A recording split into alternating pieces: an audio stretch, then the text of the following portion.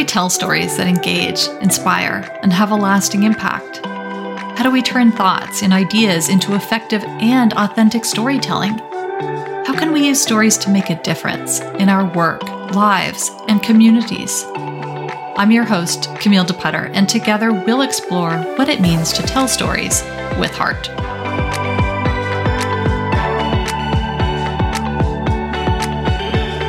Welcome to another episode of the Storytelling with Heart podcast. I am your host, Camille DePutter, and with me today is Lisa Bragg. Lisa Bragg is a master of both the art and the science of self-promotion. And yes, Bragg is her real name. Lisa helps high achievers of all sorts be seen, heard, and share their value with the world. She then takes it a step further to show leaders how to help less visible people on their teams do the same. Lisa's book, Bragging Rights: How to Talk About Your Work Using Purposeful Self-Promotion, launched as a bestseller in May 2023. Bragging Rights is based on insights from Lisa's career as an award-winning journalist, entrepreneur, and consultant, as well as an extensive international research study on bragging and self-promotion. I love Lisa's message and her approach to self-promotion, especially as it pertains to people who don't typically feel comfortable, quote unquote, bragging.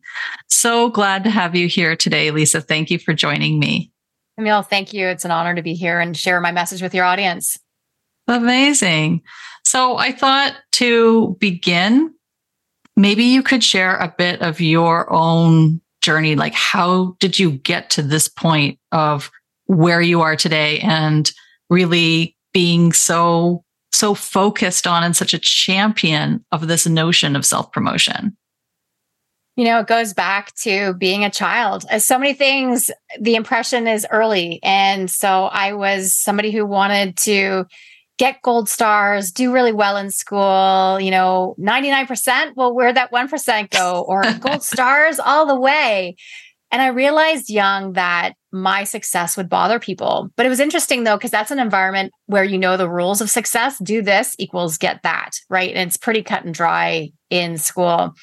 But I realized that, with the eye rolling, oh, you're going to brag about it. So I realized my last name meant something to other people. I didn't know it meant anything. So, but it meant success or meant some negativity around it. So I really became curious about it really young and then started to hide myself.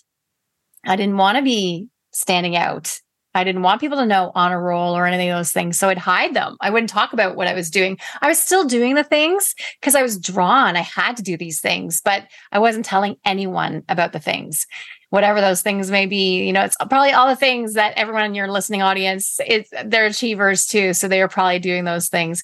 And then I decided to go into broadcast journalism. And a lot of it is, I always wanted to tell the stories of people who were hidden gems, who wasn't being covered on the news, and what other stories could we find? And so often I would go, in journalism, it's actually a pack kind of thing. Even if you're competitors, you would go to the same people because nobody would want to miss out on those same interviews. But I would zig when everyone else was zagging and find those different people and say, hey, I think you're the expert. Can I put you on camera? And so often they would say, who, me? Oh, no, don't put me on camera. I'm not ready yet. I'm not this, that. And it's like all the different excuses I'd hear.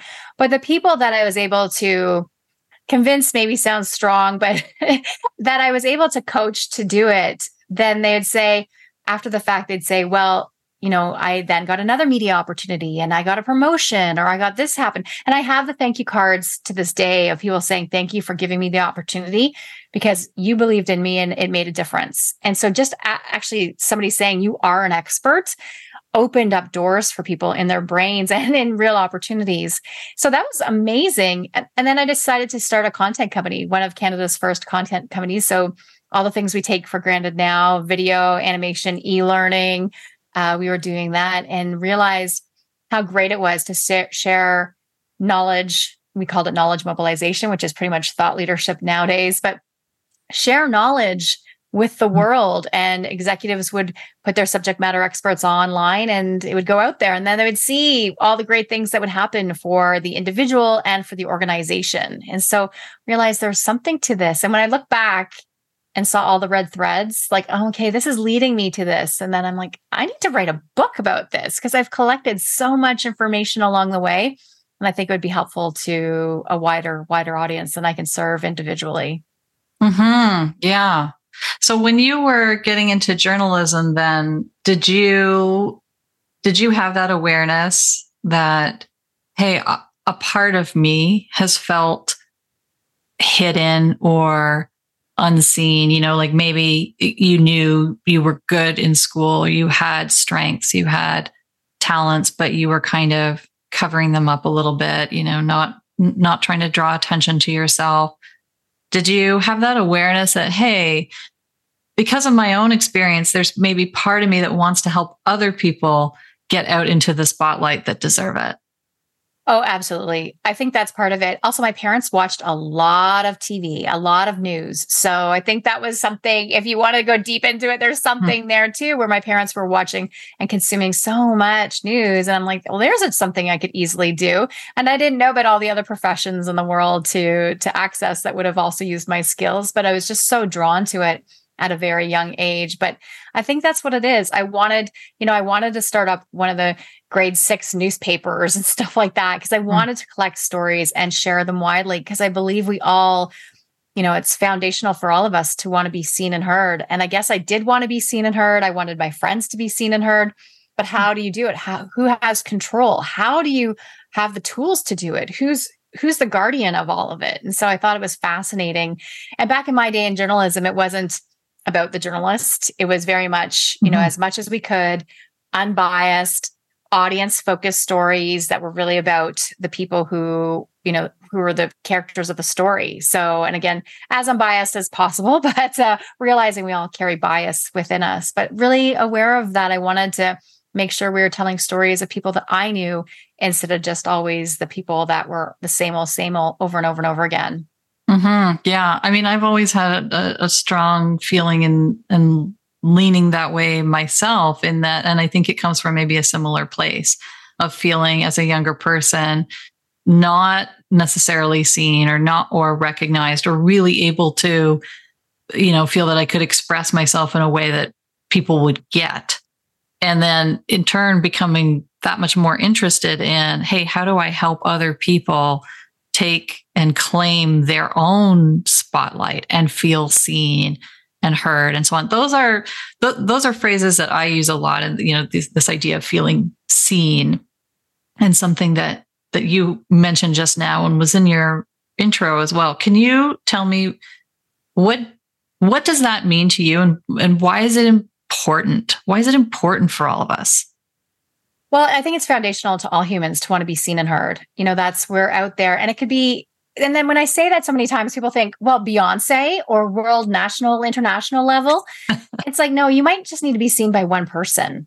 It's that audience of one that really will make a difference in your life. Or maybe it is Beyonce, Taylor Swift level, but it depends on what you need. But I feel we all have a message to give, and whatever that message is, we need to put it out in the world. And so I think so many of us, when we're not seen and heard, it's almost thinking about the opposite, I think really gets into people's brains. It's like, well, what do you feel when you're not seen and heard? Well, that invisibility cloak starts to feel corrosive after a while, where people aren't hearing me, they're not seeing me, they don't know what I'm thinking. And we feel really, marginalized or discarded when we're not seen and heard. And so I think that we need to lift the invisibility cloak off of people and help them to be seen and heard in ways that they feel comfortable with. And again, audience of one or audience of many, it doesn't really matter at the end of the day.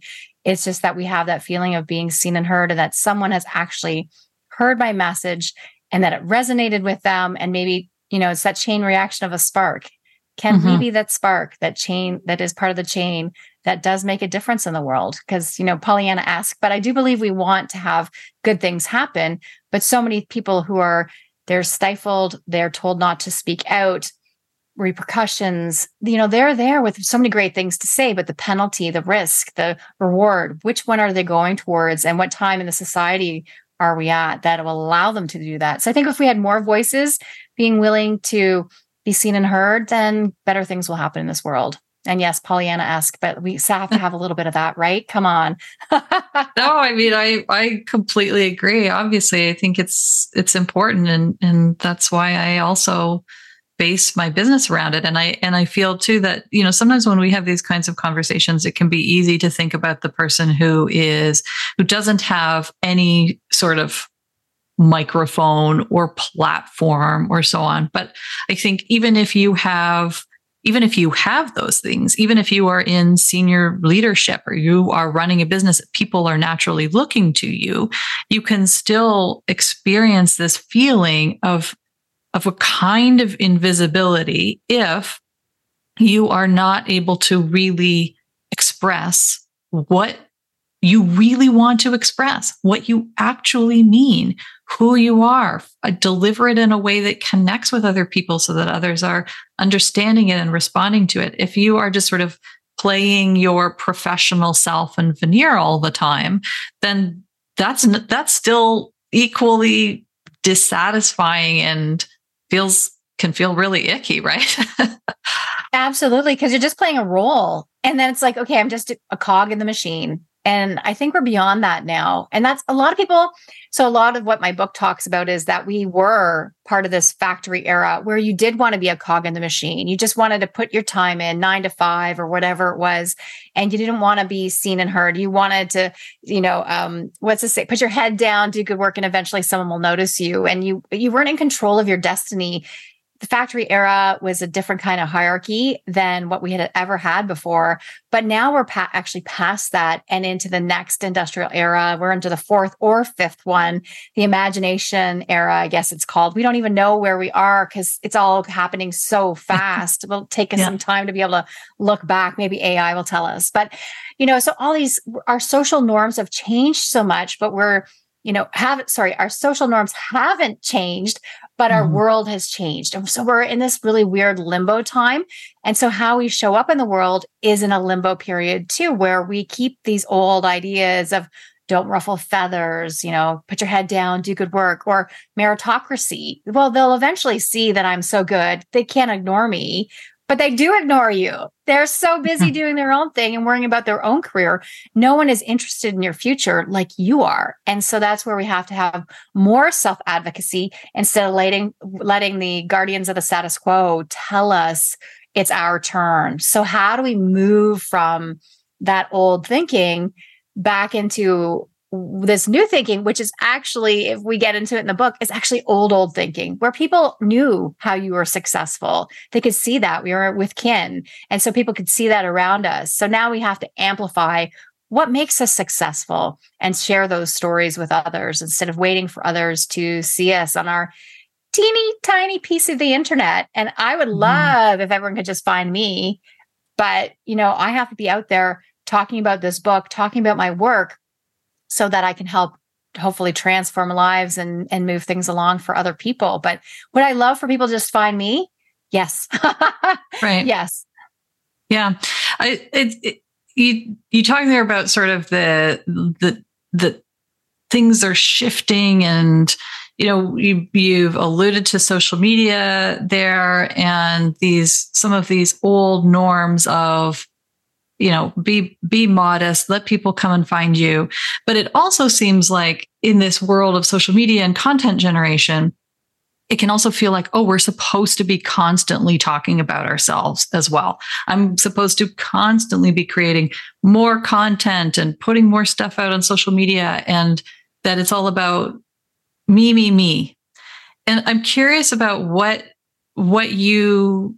maybe nuances there are there to unpack or to help people, understand that, like, how do we find a balance between, on this one hand, this idea of like megaphoning, and on the other hand, the idea of maybe hiding or not sharing. What do you make of that? You just hit on so many things. I'm like, bing, bing, bing, bing, bing right now in my brain. But part of it is, let's talk. So first of all, we want you to be a beacon and not add to the noise. So be that spotlight, be that beacon, but don't add to the noise of all the things. And the book is really about, while it talks about self-promotion, which is the word self, and we think it's always me. It's really about, here's how I'm telling the world how I'm here to serve. And then can we partner and then do something together and change the world? So that's kind of more of the idea behind it, instead of let's talk about me all the time, because, oh my goodness, we just don't need that. So it's really, how can you be constructive and talk about how you are of service, not a servant, but of service to others? That's really one of the critical points of the book. But it's really, how do I talk about myself in a way that people will then know how to use me in the world? And then we can partner and do good things. So I think that's one thing, but it's not about constantly doing social media either. I think I only mentioned LinkedIn in the book once or twice, which is really exciting that I didn't mention the other platforms, because who knows what's happening with them. We already saw one is, what is Twitter today? What is X and other things? I don't want to date your podcast too, but what are these things and where are they going? LinkedIn, I do think, is a platform that will last longer because of its nuance and how it's been set up.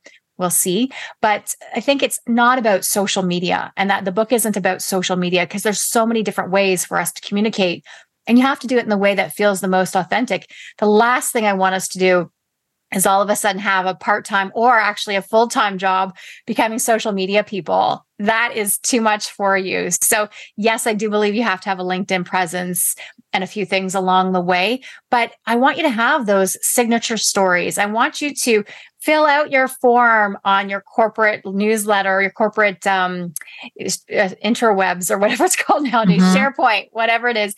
I'm getting so excited that I'm like, so my brain is one way and my lips are the other. But what I want you to do is think about, what are easy things? I'm a part of an association, but I've never filled out my form. Well, no one else has to, but if you do it, someone else looks at it and then they'll start to do it and they'll remember you were there first. Or if you're on a Zoom virtual event call, write something in the chat saying, hey, great comment, or whatever it is. Participate. Like, just even participating is a form of self-promotion. So those are really teeny tiny things that you wouldn't think of, but people don't do them. So you're able to then show up and people will see you if you just start doing some of these things. Show up early to an event.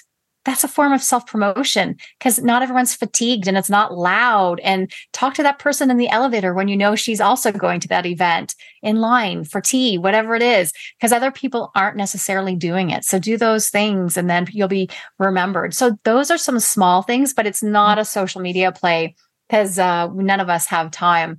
I'm going to mention one other thing, because you mentioned about content, and it's so many people think I have to have a new story every day.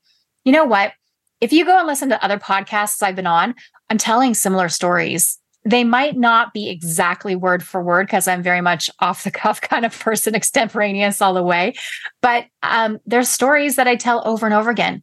Have your signature stories and allow yourself to be on repeat. We think it always has to be something new, but we don't.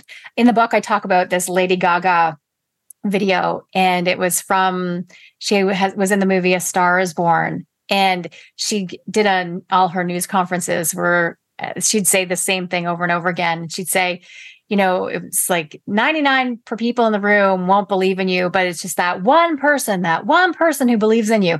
And every time she gave it, it was like as if it were the first time. Well, one of her fans, I'll say super fans, did a montage of it and put them all together and showed she's saying the same thing over and over again. But nobody really cares. But she had to say the message so people would hear it and it would resonate. And the people who care would be those super fans, and they're loving it anyway. So we need to, one of the facilitators' tricks is tell them what you're going to tell them, and tell them what you told them, right? So it's telling again and again and again. But don't be afraid to have those signature stories and bring them out over and over and over again, and add a little bit something new once in a while, but people need to hear them. And you might be the guide on the side who shows up just in time for when they need to hear that one story. Mm-hmm. Yeah, absolutely. So yeah, you shared so much here, and I kind of want to just do a quick kind of recap and emphasize some of these key points. So your first answer to what I was bringing up there is okay, hold on. Before we run into all of the tactics and the things that you need to make and do, what do you actually want to say?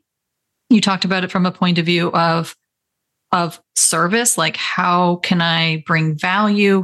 Who do I want to serve? Who do I want to help? What is the kind of value that I bring? That's sort of how I interpret that.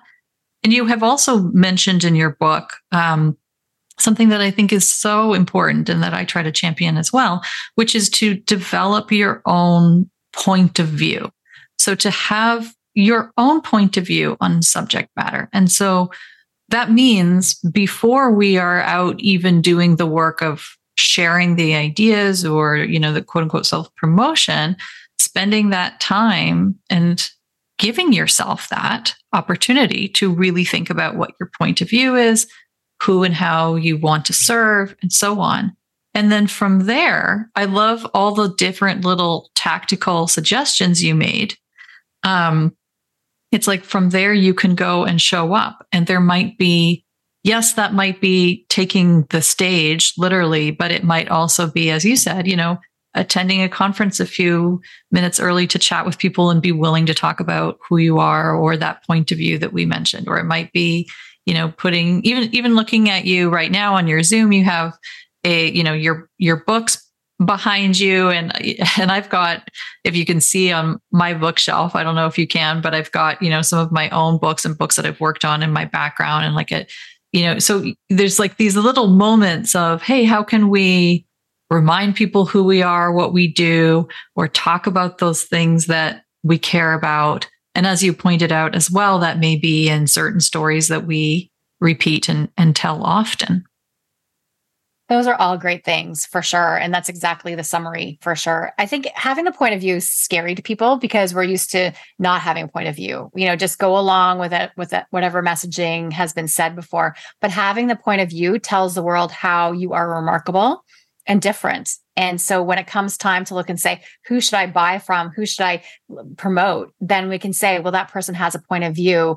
That person is remarkable. I'm going to bring them on. And it's the difference of standing out or fitting in. Like so often, I'll go back to when we were children, we only wanted to fit in. But as adults in this world we are in now, yes, we need to fit in, but we also need to stand out. And that's what a point of view does. It allows you to say, I'm a person with a thought on things, and here's what it is, instead of just going along with the flow.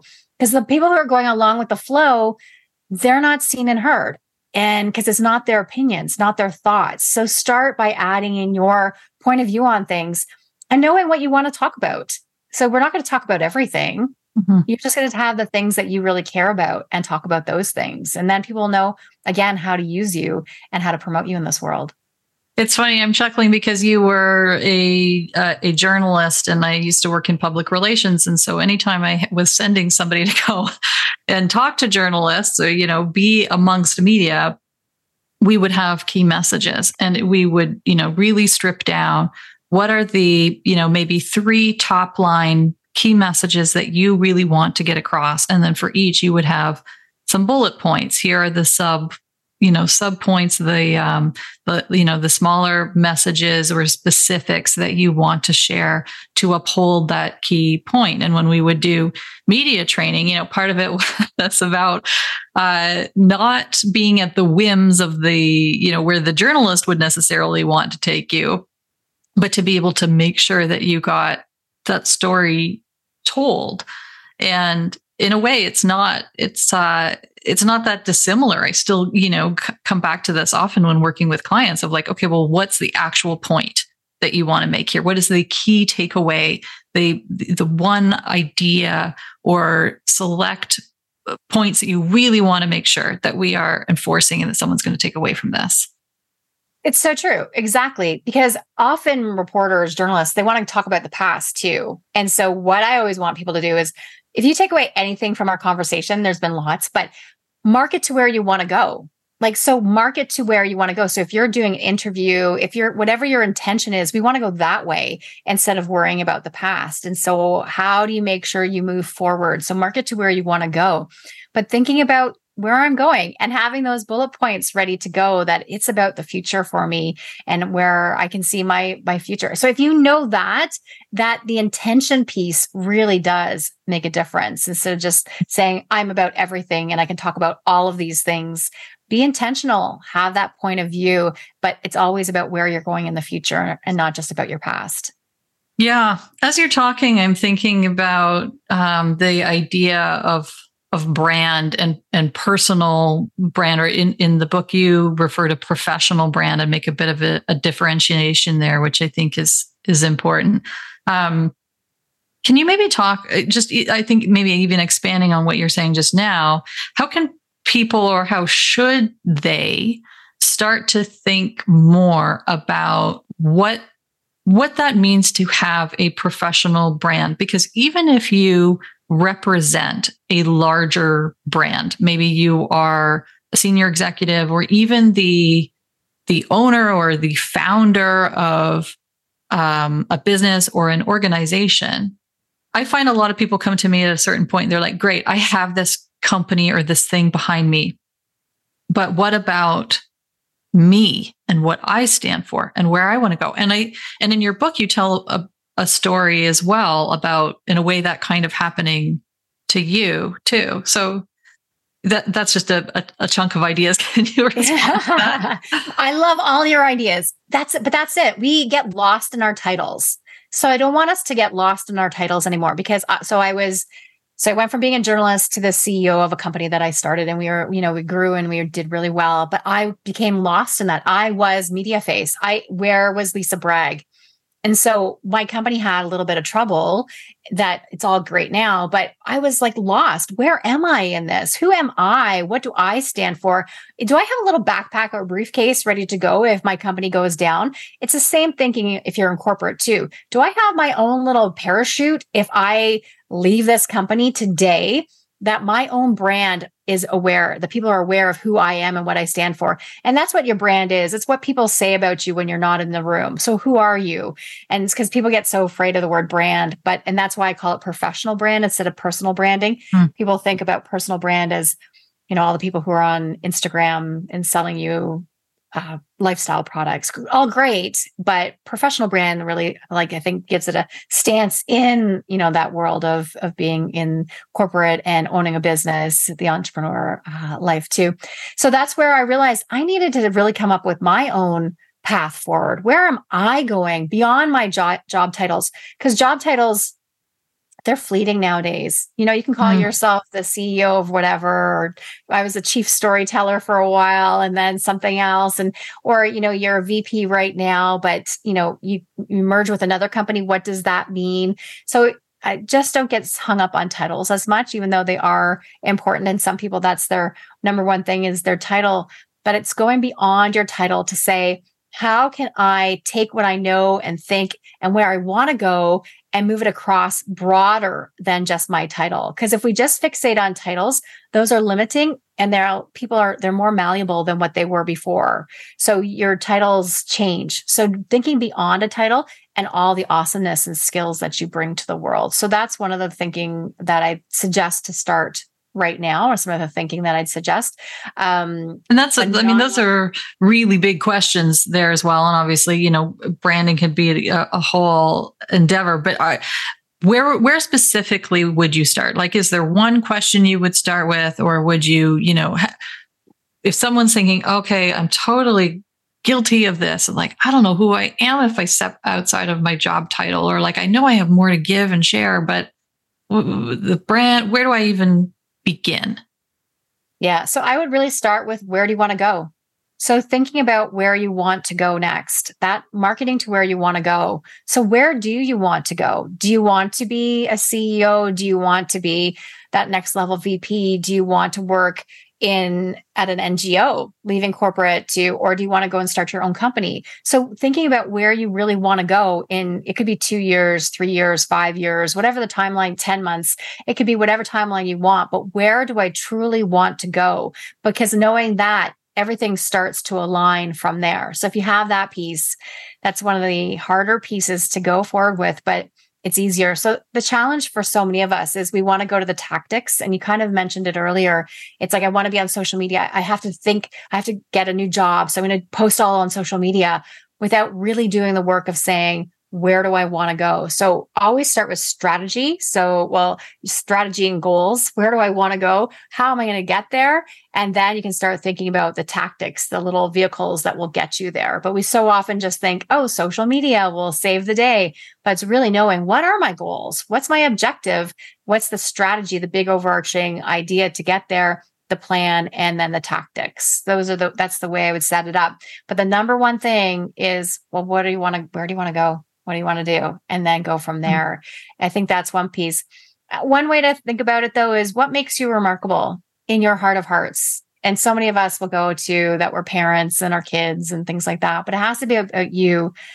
Kids are great. It's the whole thing. But like you specifically, you at the end of the day, you as you're on this journey, where do you want to go? And not worrying about all the obligations you have, but what in the heart of hearts do you want? Where do you want to go? And so that's a big piece of it, is knowing, where do I want to go? What makes me remarkable? What are my superpowers? And I kind of feel like that's overused, but what makes you you? And go with that exercise. So those are like things to unpack. And part of the challenge is we don't do the self-reflection piece enough to say, I'm going to stop and really think about who I am and where I want to go, and not hide behind what everyone expects me to do. I think that's that hidden gem piece. We do what other people tell us to do a lot.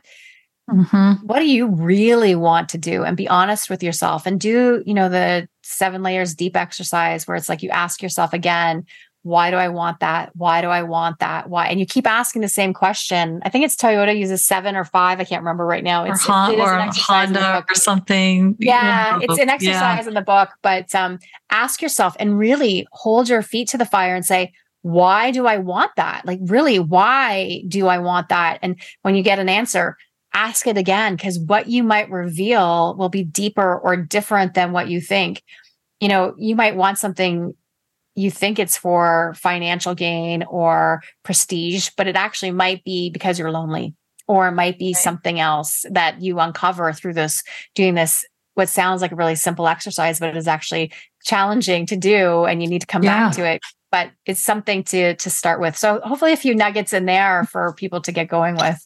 Yeah. I mean, I think you're speaking to something that I often come back to, and it's this notion that to really do this work, we need to spend some time wrestling with some of these bigger questions, like, what do I want to be known for? What do I want my legacy to be? What is it about me or within me that I want other people to share or to benefit from in some way? And, as you said too, like, where do I want to go? Maybe who do I want to serve? What's most important to me? These are big questions to wrestle with. And that's contrary to, it's very easy, especially if you're running your own business or you're involved in marketing or anything like this, where there's just an overwhelming amount of ideas or people telling you what to do, or you need to do this, you need to be on this platform and this social media, and it's constantly changing. So now, you should be using this tool or what have you. And that there's not as much emphasis on saying, okay, let's take a step back and consider, where do I actually really want to be? And I don't have endless, unlimited time and resources. So what do I want to do with the time and resources that I've got, based on who I do want to serve and who I do want to be and how I do want to show up and all that stuff? Having said all that, I kind of wanted to go in a slightly different direction now. I've got some other questions for you that's maybe a little bit more tactical. Did you want to respond to that? No, but you and I are this is so great, because it's exactly what I say and really truly believe. And so appreciate you bringing it back and having somebody else, an ally in this mission, of saying, let's help people be seen and heard. So happy this is why I love your book, because I felt like I naturally agree with a lot of it. And it felt very nice to read and to see so much stuff where it's kind of like permission, we can all use again and again. I think we can't really get enough of like permission and affirmation of when we're doing something that sort of goes against the grain a little bit, but also that it still challenged me because it also reminded me of the places where I still will naturally hide. And in fact, perfect segue. So one of those things that you mentioned that I have definitely done is not necessarily done the little bit of work to point out my own unique contributions in something that is a larger or team effort. It will feel kind of muddy. And I appreciated that in your book, you have talked about folks where they might dismiss their own involvement by saying things like, oh, it's a team effort. Even if they're given acknowledgement, they might be like, well, it was, it wasn't me. It was also da da da. So all that to say, can you comment on like how and where it's appropriate to point out your unique contribution to a thing and how we might handle some of these kind of muddy waters? For sure. So one thing though, if you are doing things as a ghost writer, and so that's where, or ghost coach, like where you're the guide on the side and it's, you're supposed to be that in the shadows kind of position.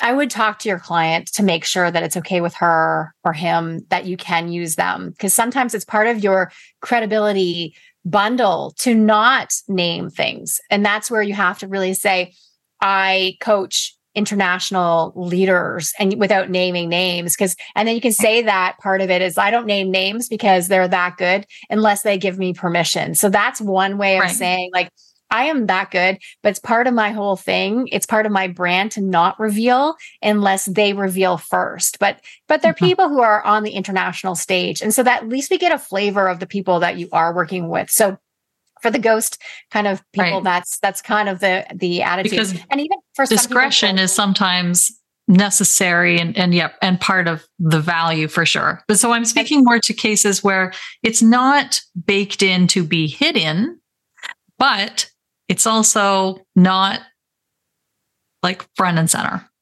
Yeah. And so that's where taking credit. But again, just going back to the ghost thing, some people are in jobs. Somebody wrote to me who's high up in the US security world, and he can't talk about some of the things, but he can talk about it within the people. If you know, and now they really know about him. And so it's like, how do you do it within your own circles, that the circles of safety, I guess it would be, that you can talk about it. So asking permission, no matter who you are, is one way of doing it. But if you are in other fields, we don't take credit, and we can't leave credit lying around because credit goes to where credit knows. So if Joe got credit on a project the first time and then Joe left, maybe he went on paternity leave and he comes back at the last minute and he brings us coffee. Well, who's going to get credit again?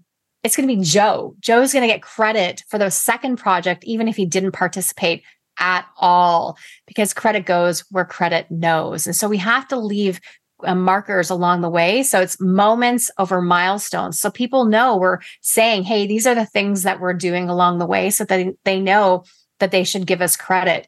Often when we're in teams too, we can say, as a leader, one thing to help your team is help them to talk about credit amongst themselves. So have somebody on the team say, well, you know what, Camille did this on the project. She did a great job, before they say, I did this, so let them share credit. But I do want people to say, I did this, but we're so afraid of it. So one of the softer ways of entering that taking credit conversation is my contribution to this, and that people feel really good about adding that, saying my contribution, because it feels much more collective than individualistic. So, but take credit for things and let people know. And one of the things that we do is we start building our Bragg book, or some people call it Smile File or File of Awesomeness.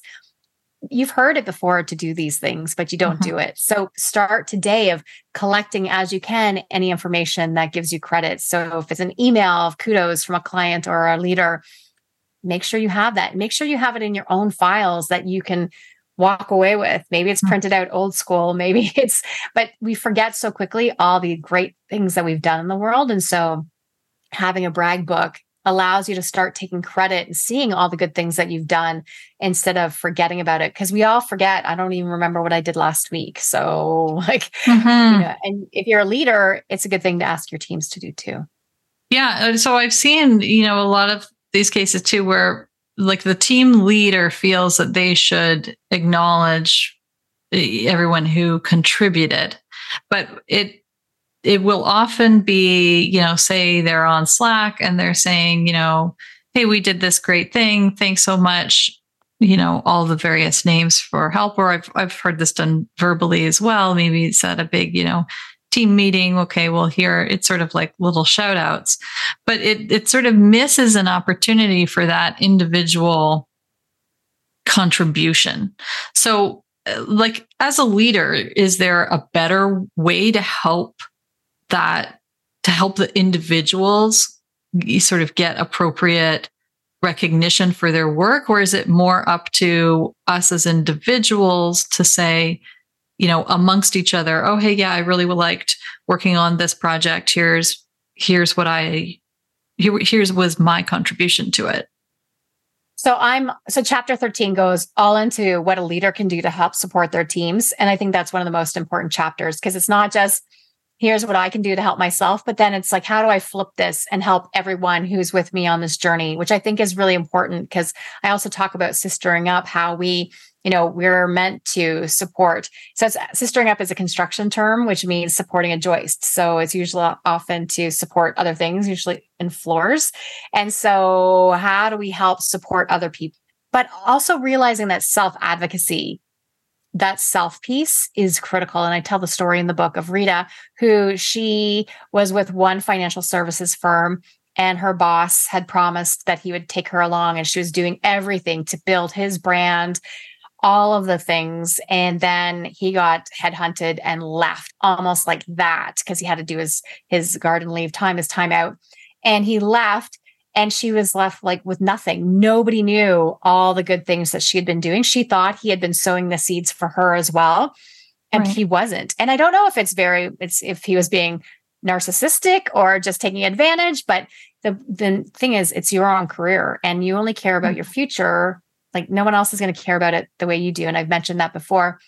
But then she left to another company, realizing she would have to start from scratch and just kind of down on where she was going to be. So she left to another company, and I was doing a group coaching with them. And she said, well, I think her boss was Nadine.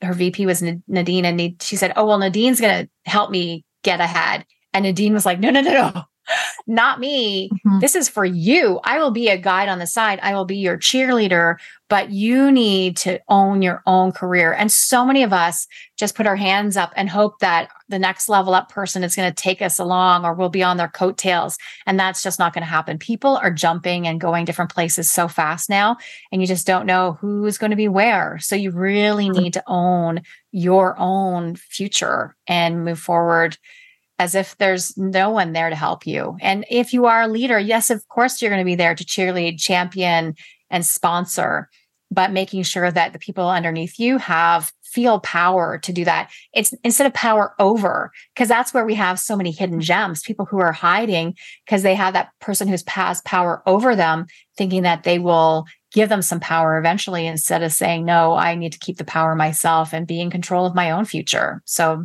that's a lot to unpack with that, but that's the difference of it. Yeah, I love that. I mean, it's very easy to feel like, as you said, the right job, the right person, someone else, I can hitch my wagon to someone else. And if this person shares my stuff, or this person approves of me, or this person gives me a testimonial, or if I work for them, but rather to then say, no, this is my own journey. Who do I want to be here? What do I want to stand for?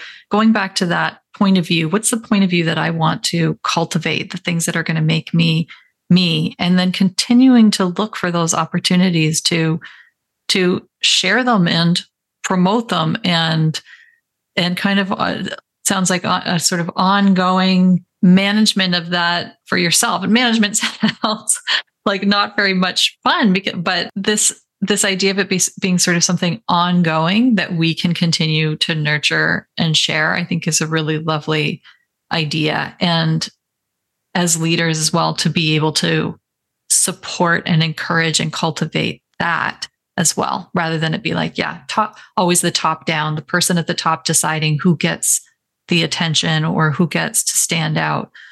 I love the idea of that being a continual kind of work in progress for ourselves. A great summary there, because it's really also about people always think about building trust, but it's really how do we earn over time social currency instead of saying I'm going to build up something all of a sudden because I have to get a new job. But how do I continually earn social currency to then say, this is what I want to do and this is where I want to go and look at all my experiences. So it's that kind of thinking instead of saying someone else has control over me. No, own your own future and move forward with it for sure. That's beautiful. Yeah. Love that. Own your own future. It's yours. Well, thank you so much, Lisa. This has been a great conversation. Went so quickly. I'm sure we could continue talking for hours, but this has been such a great conversation and a ton of value for my listeners, I'm sure. Oh, thank you. Yes, because I think it could be a yes and between us the whole time. So it's nice to build upon it when somebody else has similar thinking. Then it's like, okay, yes, we have so many things that are of value. And I think we both get so excited about sharing the idea that we need to have more people seen and heard in this world. So thank you. I appreciate your time. Amazing. Thank you. Thanks for listening to the Storytelling with Heart podcast. Want to turn your thoughts into leadership and your ideas into words that make a difference? Find me and discover more free resources at www.camilledeputter.com. While you're there, don't forget to subscribe to my email newsletter where I share stories, free tools, and other storytelling guidance. And never forget, your story matters.